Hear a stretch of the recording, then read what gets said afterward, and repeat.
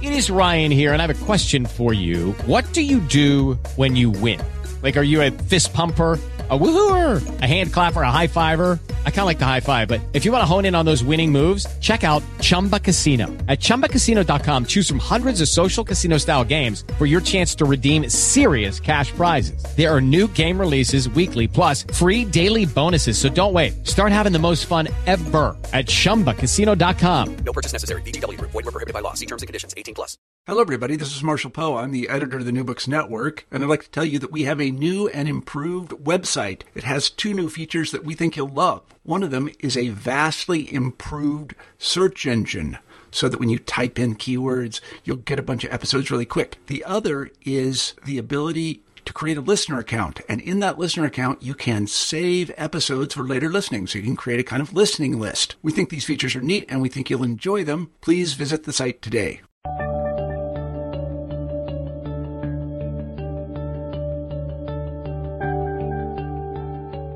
Hello, everybody, and welcome back to New Books in History. I'm Marshall Poe, your host. Each week we pick a history book that we find particularly interesting, and we interview the author of that book.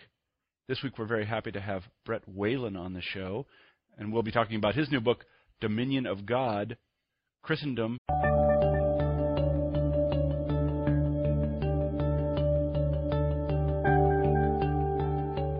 Hello, everybody, and welcome back to New Books in History. I'm Marshall Poe, your host. Each week we pick a history book that we find particularly interesting, and we interview the author of that book. This week we're very happy to have Brett Whalen on the show, and we'll be talking about his new book, Dominion of God, Christendom and Apocalypse in the Middle Ages. You may know that in the Gospels, Jesus told the disciples that just before the end time, the good news would be preached throughout the world. Well, the clerics of the Middle Ages, of course, knew this too, and they also knew that the good news was not being preached all over the world. In fact, it wasn't even being preached in Jerusalem, which was held, of course, by infidels. Well, they thought something had to be done about this, and thereupon followed the Crusades. Thus was the Church of Christ turned into the Army of God. This is the story that Brett tells, and tells very well in this book. As he points out, during the Crusades, things got a little bit out of hand, and what followed was a conflict between various factions within the church itself. This is a terrific book, and it has lessons for our time, I think. I really enjoyed talking to Brett today, and I hope that you enjoy the interview. Here it is. Hi, Brett. Hi, Marshall. How are you today? I'm doing well. How are you? I'm very well. It's sunny and very nice here in Iowa today. You know, falls are beautiful here. You're in North Carolina, is that right? Yeah, and here it is gray and a little rainy, although we've had a bit of a drought lately, so I'm sorry to hear that. I'm not complaining. Yeah, the people. For some reason, there are a lot of people in our department who got their PhDs at UNC, and they say very nice things about it. Let's put it that way. Not to disparage Iowa. I love Iowa, but they say very nice things about North Carolina. So I was going to say I should tell our listeners that we're talking to Brett Whalen today, and we'll be discussing his terrific new book, Dominion of God, Christendom and Apocalypse in the Middle Ages. I'm sorry I cut you off, Brett. What were you going to say? I was just going to say I've been here in North Carolina since 2005, and I've been enjoying it a great deal myself. Yeah, and where are you from originally? I grew up in Montpelier, Vermont, so I am a Yankee living down here in the southern lands. Yeah, well, why don't you just go ahead and tell us a little bit about yourself and your background? Well, I was born in 1972 in Montpelier, Vermont, and I wound up attending the University of Vermont later. I guess I just skipped over a lot of my life there. Thinking back before the university, I was lucky that I grew up near the public library and spent a lot of time perusing books over there, including The Hobbit, which, if I had to pick a book that was formative for my intellectual development, that might be one of the most important ones. Mm-hmm. And then moving on to Lord of the Rings and things like this. And I was also an avid role player. Oh, really? Yes, I was. And I mean, I know nowadays where you have a lot of the stuff is online, but this is still back in the day when you had the paper and the dice. Oh, I remember. Did you play? Now, I'm sorry to interrupt, but you caught my imagination. Did you play Dungeons and Dragons and that sort of thing? I did play Dungeons and Dragons. Yeah, well, you see, among other games. I don't know if a book has been written about the impact of Dungeons and Dragons on American culture, but there should be one, because I've literally found it I played, and I found it everywhere. literally everywhere. People, especially who do a little bit geeky things as adults, like computer programmers, I think all played it. It's astounding if you talk to people of a certain age who kind of led the computer programming revolution. They all played Dungeons and Dragons, and they sort of transferred the first role playing games into to massive multiplayer games in the 1970s and 80s. So. Certainly amongst medievalists, I think you find it's not uncommon to run into people who spent time playing D&D and reading Tolkien when they were growing up. Oh yeah, no, it's extraordinarily common. Yeah, no, I knew this was in Kansas. I knew about it. I mean, it took off very quickly. Anyway, this is enough about D&D. Sure. Well, then it's sometimes childhood things like that can be a really important part of fostering an interest. Certainly. Yeah. Then I was fortunate when I went off to the university that there's a top-rate medievalist there, Alfred J. Andrea. And one of the first classes I ever took with him was not a medieval history class, but was actually a pre-modern global history class. And this is one of these courses that you start out in Mesopotamia and make your way all the way up to basically Christopher Columbus. And a great deal of the focus in that class, the way he taught it anyway, was on the development of different religious traditions. And starting out, including Buddhism, Christianity, Islam, Judaism, and looking at the role of religion in the development of global civilizations, and importantly, the spread of religions in the way that impacts the broader historical development of cultures and civilizations. He also, though, was a medievalist, and with this childhood interest of mine in the Middle Ages, I wound up gravitating towards his classes and taking a number of classes on medieval Europe with Professor Andrea. And in many ways, he was a role model where I remember at one point listening to him lecture, and I just thought, I want that guy's job. Yeah, it's great. I'm sorry, it's funny you say that. I've said this before on the show, but I had a very similar experience when I went to college, actually here in Iowa at Grinnell College, and I actually went to play basketball, and I met a guy who has become my mentor, and he's a medievalist. He does medieval Russia, and I sat in his classes and I had the same reaction. I thought, this guy is really smart, and I want his job, and so I basically tried to get it.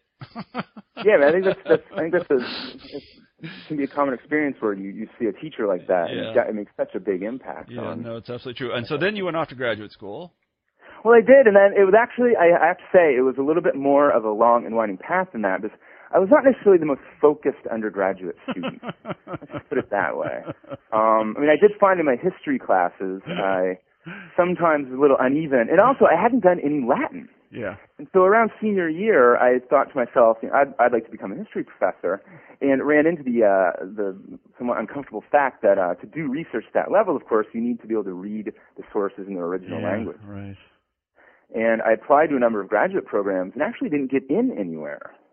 And I realize now I was applying to these PhD programs, and I was nowhere near prepared to go on to that level. And so what I wound up doing was actually going out to the West Coast and then taking an intensive Latin class.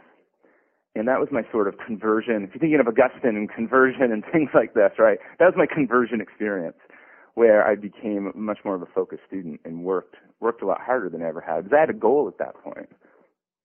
And the Latin was then what enabled me to enter into a master's program, and I actually went back to the University of Vermont, because they had a terminal master's program, so there's no PhD students, but just MA students. And I worked with Al Andrea more there, and from that point then wound up applying to Stanford and going to the PhD program. And I think none the worse for the wear, maybe I'd say even a lot better off that having, at least in my case, taking that slow boat, working on my language skills, sort of maturing intellectually worked out well, that I felt much more prepared to jump into grad school and work my way forward from there. I should add also that a lot of my intellectual interest, though, in school did start back at the University of Vermont. Well, why don't you tell us how you came to write Dominion of God? Well, one of the interests that I developed when I was doing my master's degree was an interest in the split between the Latin and Greek churches in the High Middle Ages, so starting in the 11th, 12th, 13th centuries. This is something that a lot of people are familiar with, this idea of the schism between the Catholic and Orthodox churches. Many people, this comes up in Western Civ classes, for example, with the date 1054 oftentimes featuring quite prominently, where you have this split between the two churches over a number of differences of doctrine and their liturgical practices. And this was something that interested me not as a point of ecclesiastical history, but rather I wound up wondering, how did Latin Christians, Western Christians, the followers of Rome, how did they see their difference from the Greek Orthodox Church? How did they see themselves as being distinctly Latin Christians? And that was a question that more and more started to interest me, was this issue of Latin identity, Western Christian identity. And how did you, I was going to say, how did you move from that moment into this, because the book is really about sort of millenarianism and the sort of attempt, what I think of as the attempt to force the end time, but maybe I'm wrong about that. But how did you segue into that? Well, that's a great question. It's part of what I encountered as I was working on this topic of the division between the two churches was the idea that at the end of time, the difference between them would somehow be reconciled, that the Greeks would in fact convert, so to speak, or return to the obedience of the Roman Church.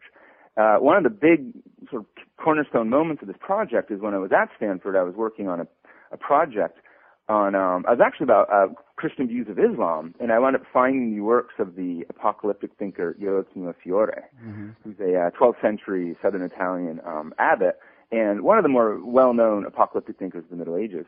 And I started reading his texts, and I realized that he in fact spoke a lot more about the division between the Latin and Greek churches than he did about relations between Christians and Muslims.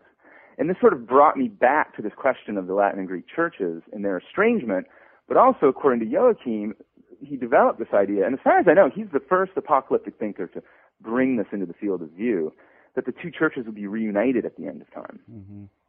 And then this factored in additionally to this idea, which goes back to the Christian New Testament, that at the end of time, a portion of the Jews will convert to Christianity. And so for Joachim, you have this staged process whereby the Greeks will return to the Latin Church. The Jews will convert. Around the same time, you'll see the spread of the gospel to pagan peoples. And so there will then be, and Joachim uses this biblical quotation that comes up quite a bit in my work, John 10:16, there will be one fold and one shepherd. There will be one flock and one sheepfold, one shepherd. Yeah, I was going to actually ask you about the biblical provenance of these prophecies, and the one that the one that called to my mind was where, and I don't remember exactly where it happens, where Jesus tells the disciples that things are going to get really bad. Yeah. And then they're going to get a lot. They're going to get a lot better. Yeah, they're going to get bad, and then the churches are going to unite, or the gospel is going to be preached everywhere, and then the end of days will come. I mean, are there other places in the Old Testament and New Testament where this is hinted at? Is it in Daniel or? Well, Daniel's an important book for this. I mean, first of all, you're exactly right that that's from Matthew 24, and then that similar episode comes up in Mark also. And I think Luke also, it's sometimes called the Little Apocalypse, where Christ predicts there will be war and there will be rumors of war. There will be people are going to persecute you for your beliefs. There will be a time of tribulation. False prophets. Don't forget false prophets. There will be false prophets. This is going to be a rough time, right? Yeah, right. But one of the things he says is that my message, before the end, my message will reach all the peoples of the world. Yeah. And this is something that later Christian thinkers picked up on. Well, I guess one question that immediately occurs to me, and I bet it occurs to the people who listen to this, is how, after 1,000 years of this, did Christian thinkers suddenly think we ought to be, as we would say today, proactive about this? That this is not a prediction so much as it is an action plan, and we should go and start converting people or take over the Holy Land. Yeah, I mean, and that's where I think, while Christian apocalyptic thought is something that you can track and trace for, from the first century up until the 21st century, part of what I'm doing in the book is looking at a particular, I mean, I could say a historical moment. It's actually like 3 centuries long, so I don't know if that's quite a moment, a long moment, from the 11th to the 14th centuries. And this is a period that is associated with the emergence of a particularly strong and assertive Roman papacy. beginning in the 11th century, a period that's sometimes referred to as that of the Papal Reform movement, or sometimes called the Gregorian Reform, after Pope Gregory VII. Mm-hmm. And this is a period where the papacy starts to really step forward and agitate more for its own authority as the head of the Christian church in Western Europe, but theoretically as the leader of Christians everywhere in the world. Mm-hmm. And one of the most well-known outgrowths of this, in part, I mean, there's a lot of factors that go into it, but in part is the First Crusade. Mm-hmm. And so tell us about the genesis of that. Yeah, where you have Urban II and at the Council of Clermont in November of 1095 standing up, and as in his capacity as Pope, calling upon Christians to stop fighting each other and to set forth and rather turn their swords against these unbelievers who have possessed the holy places of Jerusalem. Uh-huh. Now, this vision of papal leadership that you see with Pope Urban is certainly a product of, and also a particularly strong example of, this new vision of papal leadership over Christian society. Mm-hmm. And it really gets started more around the 1050s under Leo IX, and then starts to pick up speed over the second half of the 11th century. And what was the old version of the sort of organizational chart, the org chart of Christendom? I know it's very different in the East, which I've studied a little bit, but I mean, I guess my question is, how did it come to happen that the papacy needed to assert its authority? Because we think of the papacy as the authority of the Catholic Church. Sure. And this is something, I think there's a vision of the papacy that's very much with us today of an institution that exercises this sort of leadership over the church. Yeah, exactly. The bottom line is, though, if you look back, I mean, the papacy is always, but at least since around the 3rd or 4th century, has claimed special privileges and prerogatives and authority, based in particular on the fact that St. Peter himself, according to Catholic tradition, founded the bishopric of Rome. Yeah. And this brings you to Matthew 16:18, where it can be interpreted anyway that Christ delegates authority to Peter to manage the church, basically, after Christ is gone. Yeah. Peter founds Rome, so the bishops of Rome are Peter's heirs and can draw upon that authority, but leads them back ultimately to Peter and through Peter to Christ. Mm-hmm. Mm-hmm. But for much of the early Middle Ages, the popes never really have the wherewithal or the opportunity or the infrastructural sort of backing to really try to exercise that authority in any meaningful way. Mm-hmm, mm-hmm. But suddenly they get it in the 10th, 11th century? Well, there's a lot of changes that start happening in the 11th century, and this is a period where, speaking in general terms, this is a period where, if you think of the earlier Middle Ages as an era of there's a shrinking economy, cities are smaller, trade is at a minimal. This is a period, we want to avoid the term Dark Ages, right? Okay. But if you still had to use the label somewhere, I think you could look back and see the early Middle Ages, in the period immediately after the transformation, the sort of collapse of the Roman imperial order. Uh-huh. That was a time that Europe is definitely not particularly dynamic. That starts to change in the 10th and particularly in the 11th century. And this is a period where commerce starts to revive, cities are being built, cities are growing. The political scene starts changing too. This is the beginning of starting to see particularly stronger and stronger monarchs and kings. And you see the papacy, in some sense, as a participant in these broader changes. Mm-hmm. And starting to develop a much more dynamic sort of ideology, but also starting to have the resources, in addition, to put on the ground, to be sending out legates, to be trying to exercise more direct authority over churches across Europe. Mm-hmm. And of course, this leads to a lot of conflict, too, within Europe. And that's one thing that's sort of hovering in the background of my book, is this idea, one reason the popes are so eager to put forth this vision of their authority over the world and projecting it into the future, into the apocalyptic future, is a lot of times they're having trouble convincing people right in their backyard of their own authority, particularly emperors, the German emperor. Mm-hmm. Yeah, and some of the listeners will no doubt be familiar with the investiture controversy, for example, right. which is this conflict between popes and emperors in the later 11th century about who has the right to basically appoint or consecrate bishops. Yeah, I must admit that much to my shame, I think I studied with God, what was his name? Bisson. What's his first name? Oh, Thomas Bisson. Yeah, I think I studied with Thomas Bisson when I was in graduate school, and he will be ashamed of me now, I'm sure. But wasn't that the era in which all the German emperors were named Otto? There was like Otto 1 through 10 or something? The Ottonians are a little bit earlier, Okay. very late 10th, early 11th. Okay, century. all right. Yeah, well. And that's actually a period where, if you're thinking back sort of before my book starts, I actually start the book around the year 1000. Okay. And that's a period under the Ottonians where the papacy is, relatively speaking, a weak institution. I see. And the Ottonian emperors, the German emperors, actually exercised a great deal of authority over the papacy at that time. I see. So let me ask you this, because it, although indulges a certain presentism, because it brings to mind another crusading concept, I always wondered about this. What is the scriptural authority?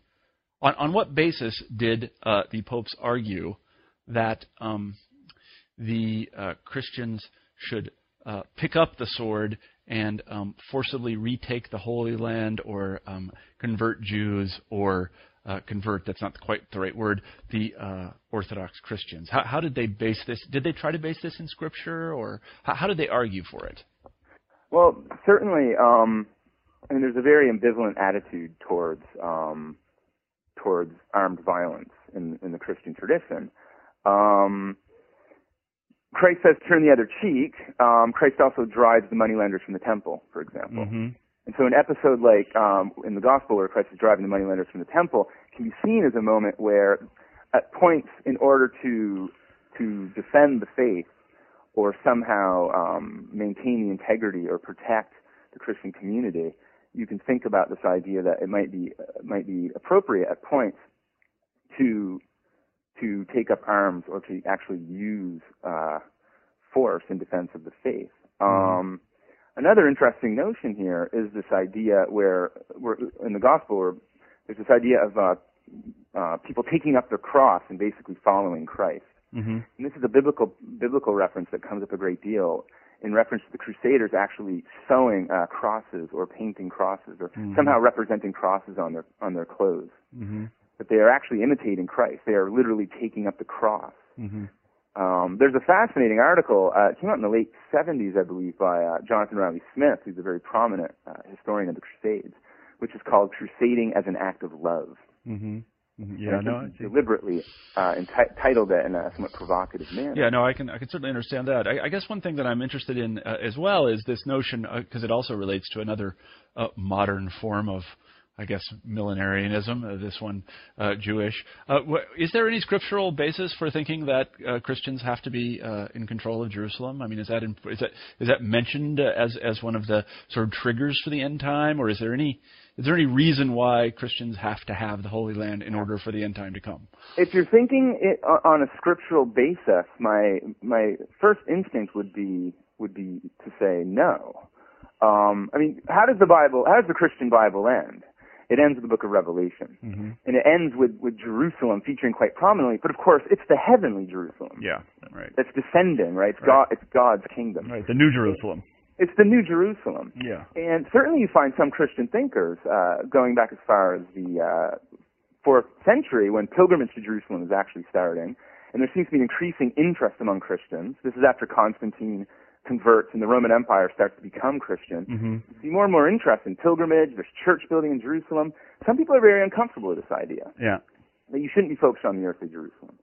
But I think still, it's such a powerful notion to somehow have possession or be in the place where Christ lived, carried out his ministry, died, was resurrected, and ascended to heaven. So even if there isn't necessarily a firm scriptural imperative to have control or possession of Jerusalem, I think it's an idea that some Christians, anyway, just found so compelling and frankly had trouble letting go of or looking beyond. Yeah, no, I think that's exactly right. And I know that in the case of Well, in the case of a lot of movements such as this, let's put it this way, millenarian movements, that there is something extra scriptural that they're calling on that is pushing them or convincing them to do something. Because it is relatively difficult, I think, to find the notion of a crusade in any of the books of the New Testament or excuse any such thing, but they managed to do it. So let's go back to the role of the papacy for just a second. So are you saying then that, to put it most provocatively, that the Crusades are sort of a papal power play? Well, I would say that the Crusades emerge in part out of this expression of Christian of papal leadership. I think it's hard to imagine the Crusades without thinking about the 11th century Reformed era papacy as really looking to put forth its authority to speak for the Christian community. Mm-hmm. And I think so. I mean, issues of the sort of power dynamics within Europe between popes and emperors and kings, I think, are clearly at play. Of course, then there's this whole other question that I don't really get into in my book of how the laity received this message and might have adopted it and adapted it and thought about it in their own terms. I mean, I don't think we can imagine the Pope as a sort of puppet master, marionette pulling the strings. I don't think that does any justice to the reality and limits of papal power in the 11th and 12th centuries. I think also, of course, once the message is, as we know from our own days, right? Once the message is put out there, people can oftentimes read it and interpret it in different ways. Mm-hmm. And so I think there's a whole other current of enthusiasm for crusading that had really very little to do with the papacy.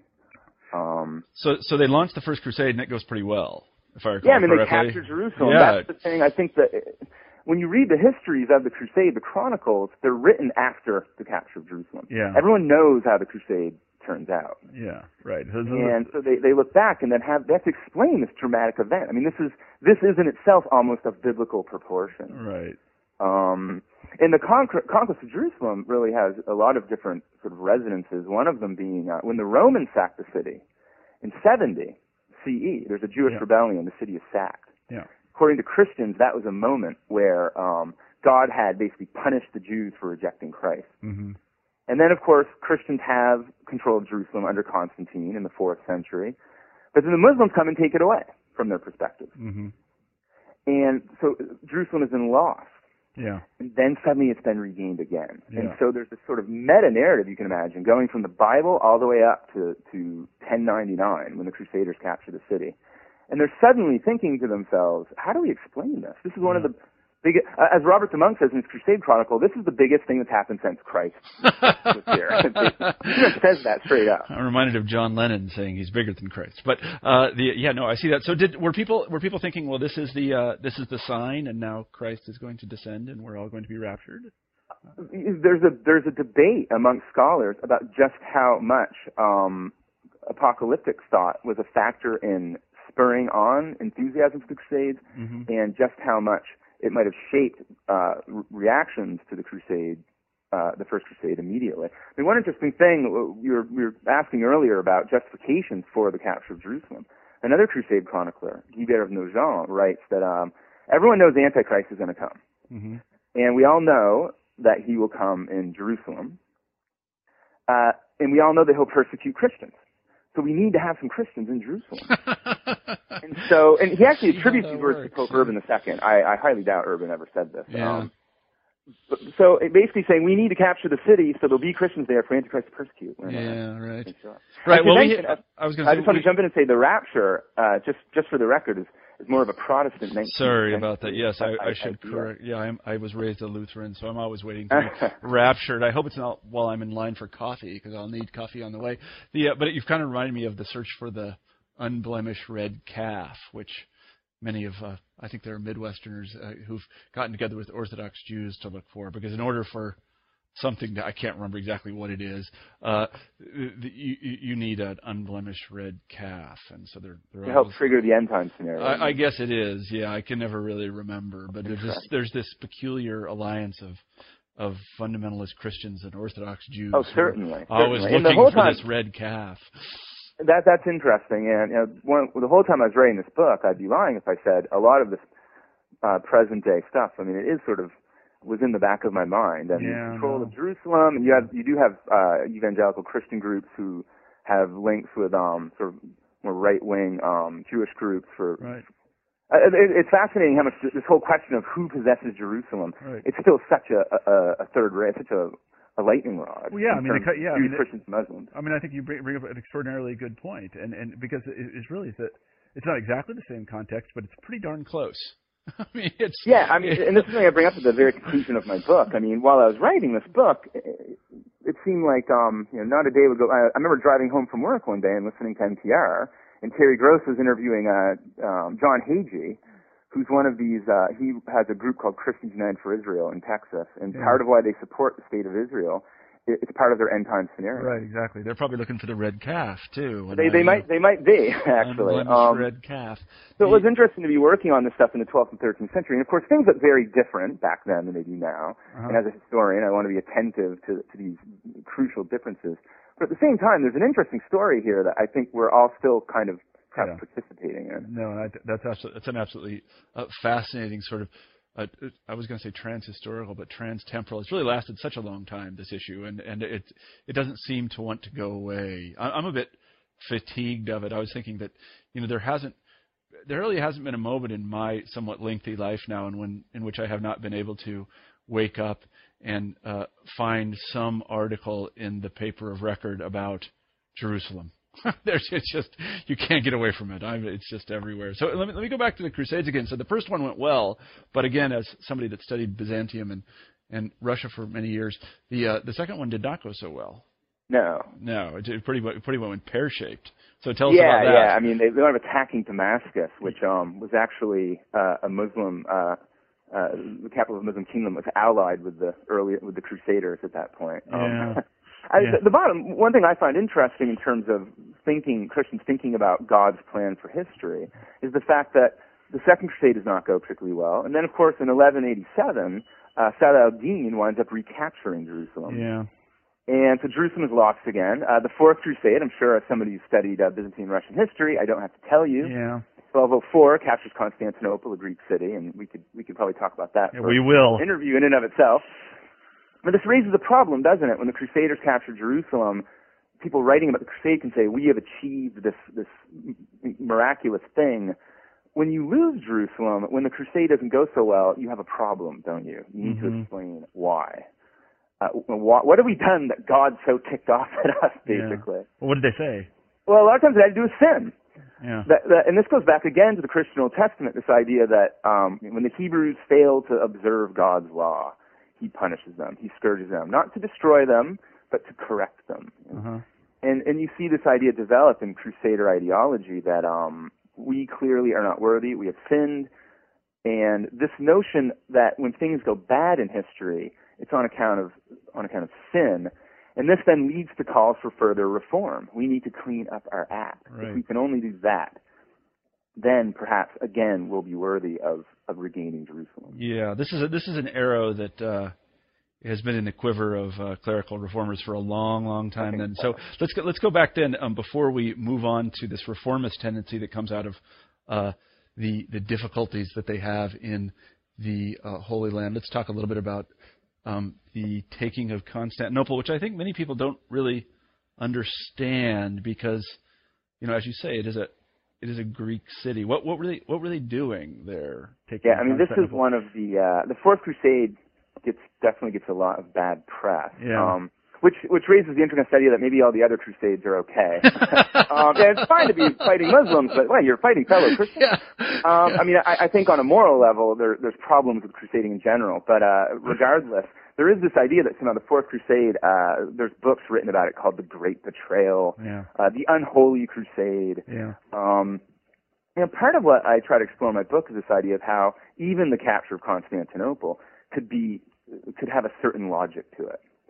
And there's a whole debate about how they wind up there. Basically, they wind up going to Constantinople to help install this young exiled prince on the throne, and he promises them funds. He promises to help support the crusade in return, to make a long story short. Mm-hmm.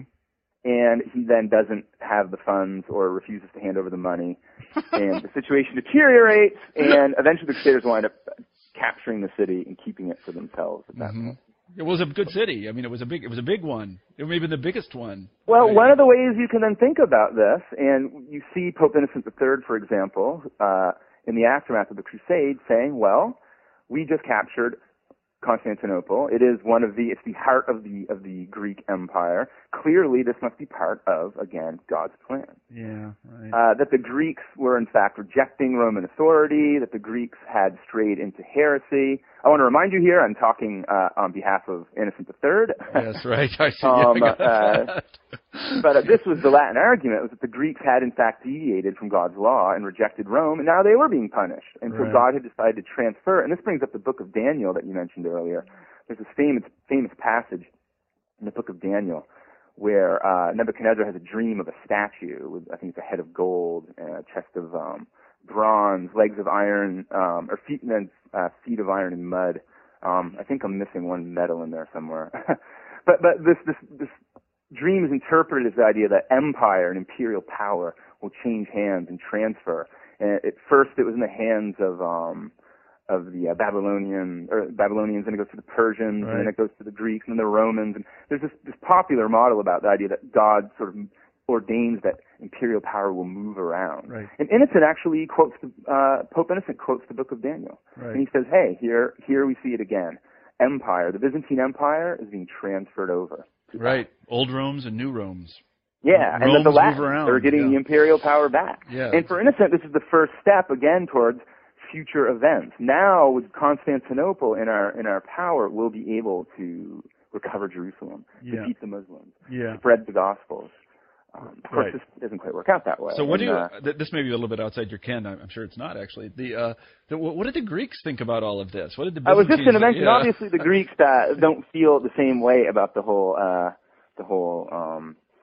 outcome of the Fourth Crusade. And I don't work a lot on the Greek side myself, but I think it's a natural question to ask. And clearly, the Greeks don't think that they've been punished by God any more than if you asked a Jewish rabbi in the 2nd century, that God had punished them for rejecting Christ. I mean, there's a whole separate perspective there from the Eastern Christian community. Right. So it's important to remember that. In fact. Do they?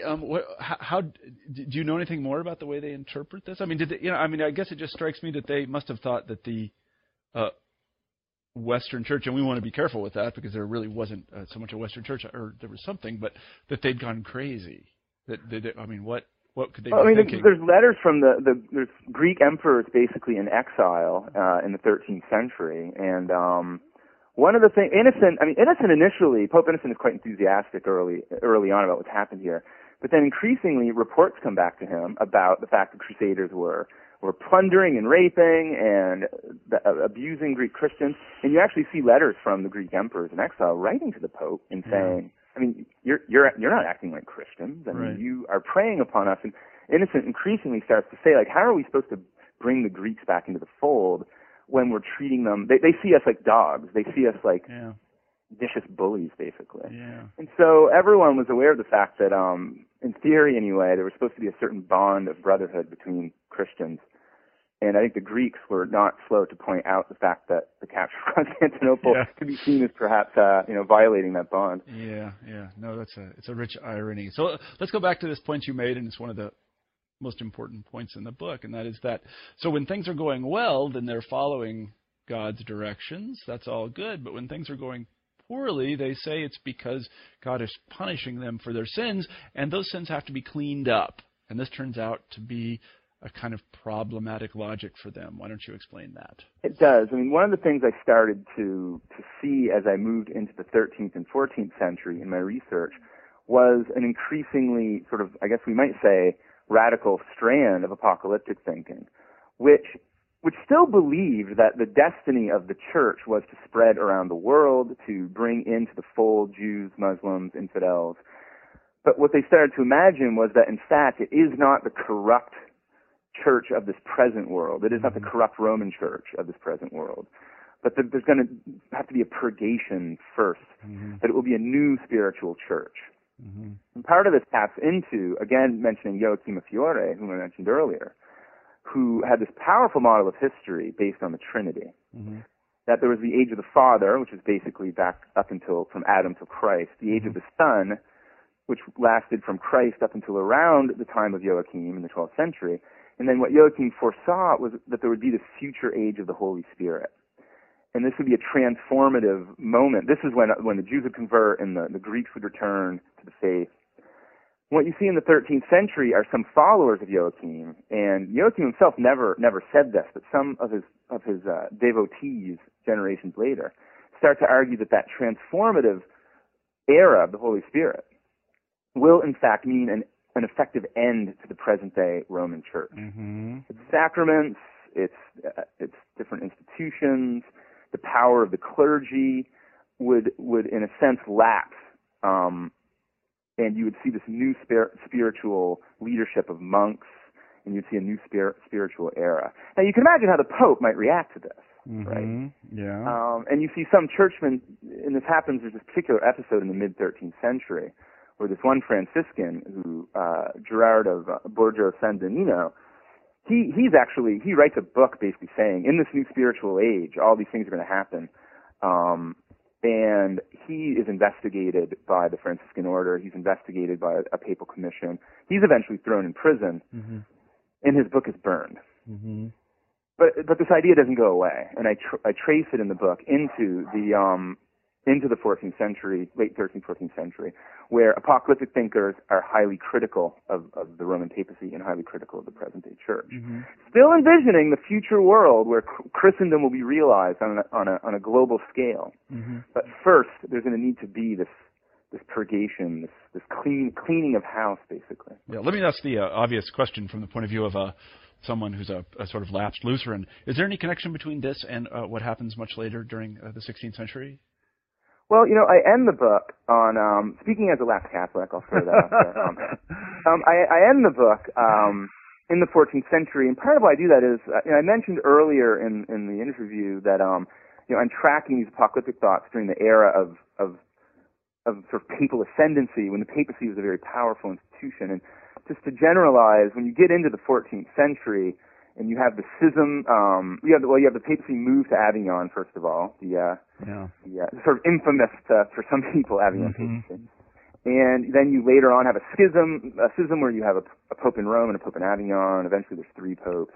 To make a long story short, the 14th century is an era where the age of papal monarchy, so to speak, the age where the papacy is at its greatest extent and greatest power, sort of draws to a close. Mm-hmm. However, I try to suggest in the epilogue to my book that these ideas about the conversion of the world, they don't go away. Mm-hmm. They start to look a little different, certainly. I mean, for one thing, in the later Middle Ages, you start to see increasingly powerful, what we would say, sort of proto-nation states, I guess you could say. I mean, the Kingdom of France, the Kingdom of Spain. Yep. And you start to see this idea that it is in fact these kings that will spread Christianity. The King of Spain will spread Christianity. King of Spain. And of course, then where this leads you to eventually is someone like Christopher Columbus. Yeah. And you start looking into the late 15th and 16th centuries, and you have someone like Columbus. And a lot of people don't know about Columbus's Book of Prophecies. I just discovered this myself not too long ago, where in between his 3rd and 4th voyage to the Americas, to the New World, when he was particularly out of favor at this point with the Spanish crown, he compiled, with the help of a monk, a book of different prophecies from the Bible and from post-biblical apocalyptic thinkers, including Joachim of Fiore, by the way. Mm-hmm. And the point of these prophecies were to show that Columbus's voyages of discovery were in fact fulfilling God's plan. Yeah.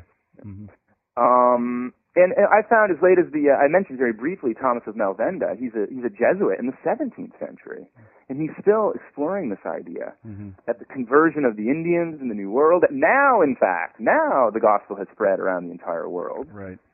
And so perhaps again we are approaching this point of the end times. But the story I'm telling, I think it does have this sort of post-medieval implications. We just need to find that unblemished red calf, and then we're all I don't set. know where that is. I don't either, but it's probably here in the Midwest somewhere, and I know that there are some very hardworking Orthodox Jewish and fundamentalist Christian cattle breeders who are really I don't think my book will help. I should say, in all honesty, so there's no false advertising, that I don't think there'll be any clues for the red calf. Yeah, no, I don't think they should still read it. But no, I agree completely. They probably will enjoy it. I know that I did. So let me ask a couple of questions which are partially related to the main topic of the book, but I think they'd be interesting to the listeners, and I know they'd be interesting to me. One concerns sources, and I don't think people realize And I just don't think people realize how difficult it is to do this work. And I'm not throwing you any bones because I've done it myself. Sure, it really is hard because the source base is peculiar. Can you talk a little bit about the sources? Yeah, I mean, I often say, I have this joke with a friend of mine who's a fellow historian.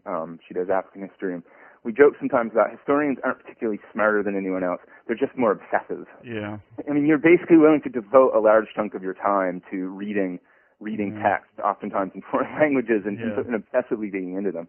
And of course, in my case, this involves reading medieval Latin and digging into some theological texts and apocalyptic texts that can be very foreign to our own sensibilities. Prophecies can be really bizarre. I mean, we've been talking about this red calf. I mean, when you're reading a 12th century text and it starts talking about, there will be a black eagle that will appear in the sky, and it will have swords for its tail, and you're trying to figure out, what is going on here exactly? I don't know. So, but in addition to being difficult to understand and read, they're also few. I mean, compared to anything after the 15th or 16th century. I mean, definitely. I mean, this is a particular challenge for people who work in the Middle Ages. I think, like you said, up until around and certainly around the 14th, 15th century, and then in the 16th century. But you have a limited source base. I mean, one of the positive things about that is the fact that a lot of the sources have been edited. Yeah. So they're in Latin, but they're in these editions, which, if you have a large research library, you can have access to. Yeah, no, that's terrific. A lot of them are online these days as well. Now, there's this collection called the Patrologia Latina, which it's quite old. The editions themselves are sometimes faulty and quite old. But it's still a great starting point. It's something like 215 volumes. Yeah. And it's all online at this point. That's although it still is useful. I did spend some time doing research at the Bibliothèque Nationale. I went to the British Library. I went to the Vatican. And it's still useful to go back and actually consult original manuscripts. Yeah. I mean, first of all, it's fun. Yeah. I mean, it's great to be holding like an 11th century manuscript. Yeah. But you can still find these little gems here and there in the manuscripts themselves. Yeah, that's great. So things are still being uncovered in the archives then. Yeah, I mean, in many cases, texts will be misidentified, and so you might, a historian will come along and look at it and realize that this isn't what the person doing the catalog 100 years ago thought it was. Right, exactly. You can sometimes find texts that people have known about but haven't necessarily paid attention to. And then, of course, writing history in 2009, we are asking very different questions than historians 30 years ago or historians 60 years ago. Yeah, which actually, I was going to say, which actually brings me to my sort of not final question, but the next question that I had, which is related, and that is, this brings a certain presentism, which I'll indulge again to your topic. But I don't mind indulging in presentism. All right, I don't really know either. Become clear. Yeah, I don't either. A lot of my colleagues do, but one of the things I found very interesting in the book was if I understood it correctly, was the attitude that the papacy and the Crusaders and those who wrote apocalyptic texts had toward Jews.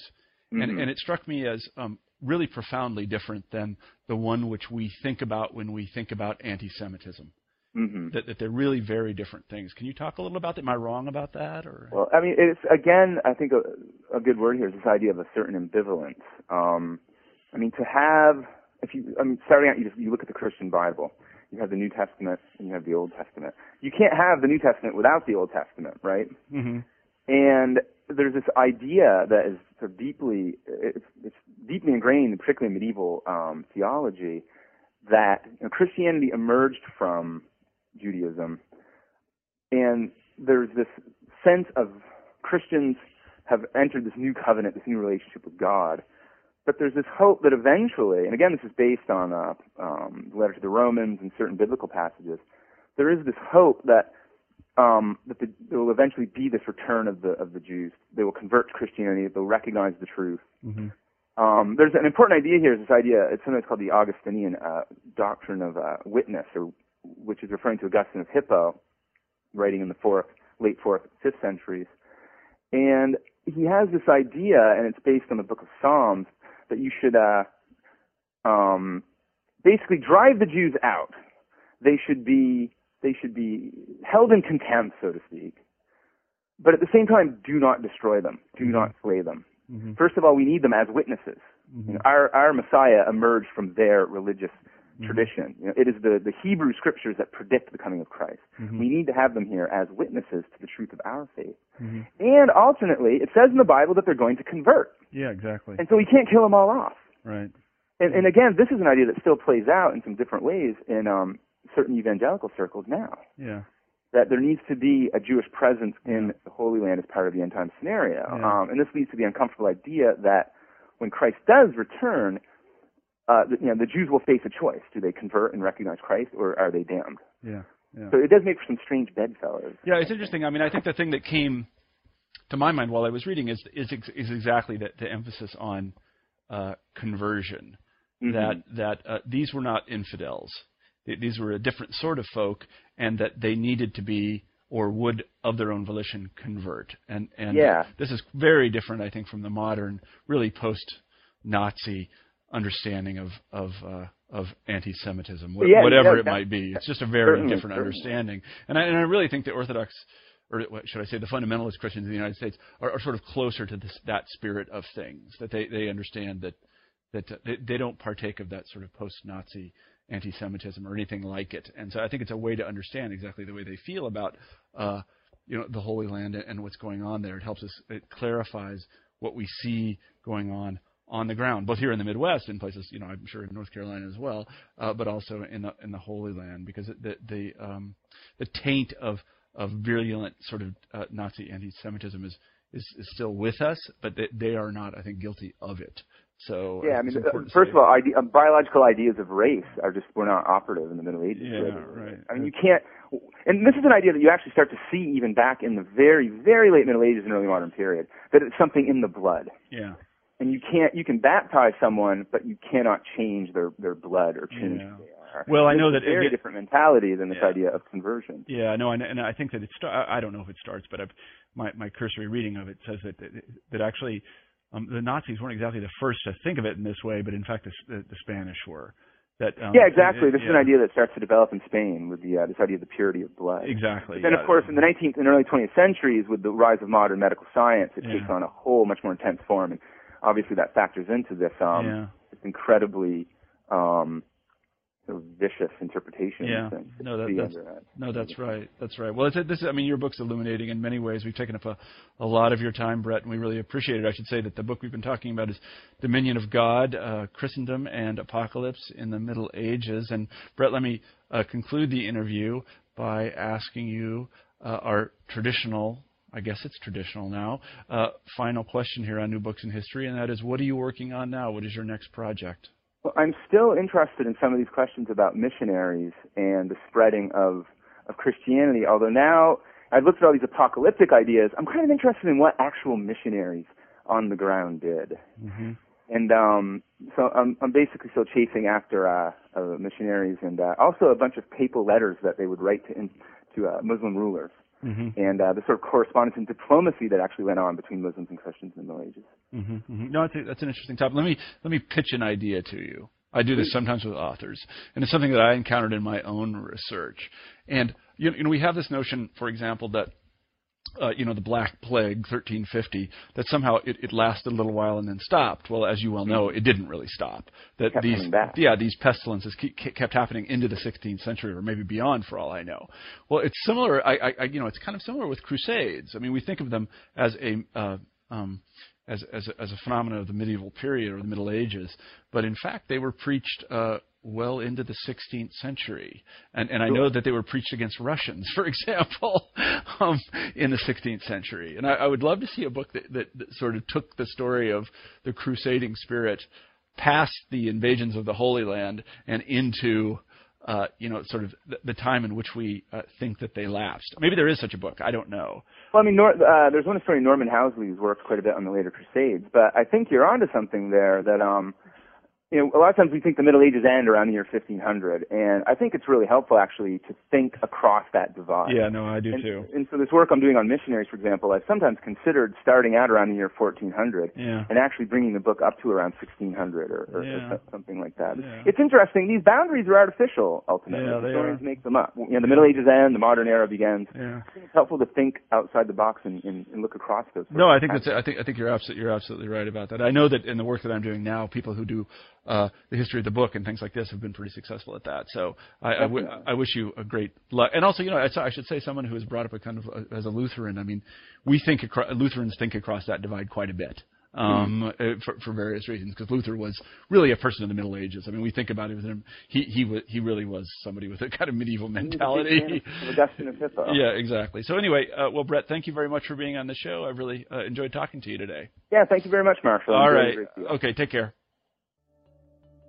You've been listening to an interview with Brett Whalen about his new book, Dominion of God, Christendom and Apocalypse in the Middle Ages. I'm Marshall Poe, the host of New Books in History. I hope you have a great week.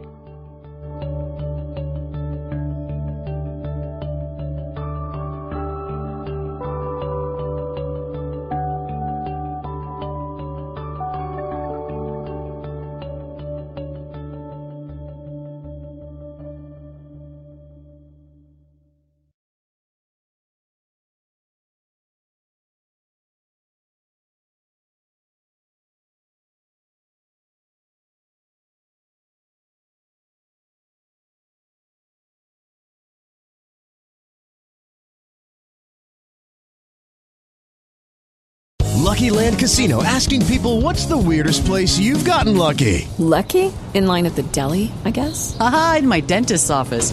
More than once, actually. Do I have to say? Yes, you do. In the car before my kids' PTA meeting. Really? Yes. Excuse me, what's the weirdest place you've gotten lucky? I never win and tell. Well, there you have it. You can get lucky anywhere, playing at LuckyLandSlots.com. Play for free right now. Are you feeling lucky? No purchase necessary. Void where prohibited by law. 18+. Terms and conditions apply. See website for details.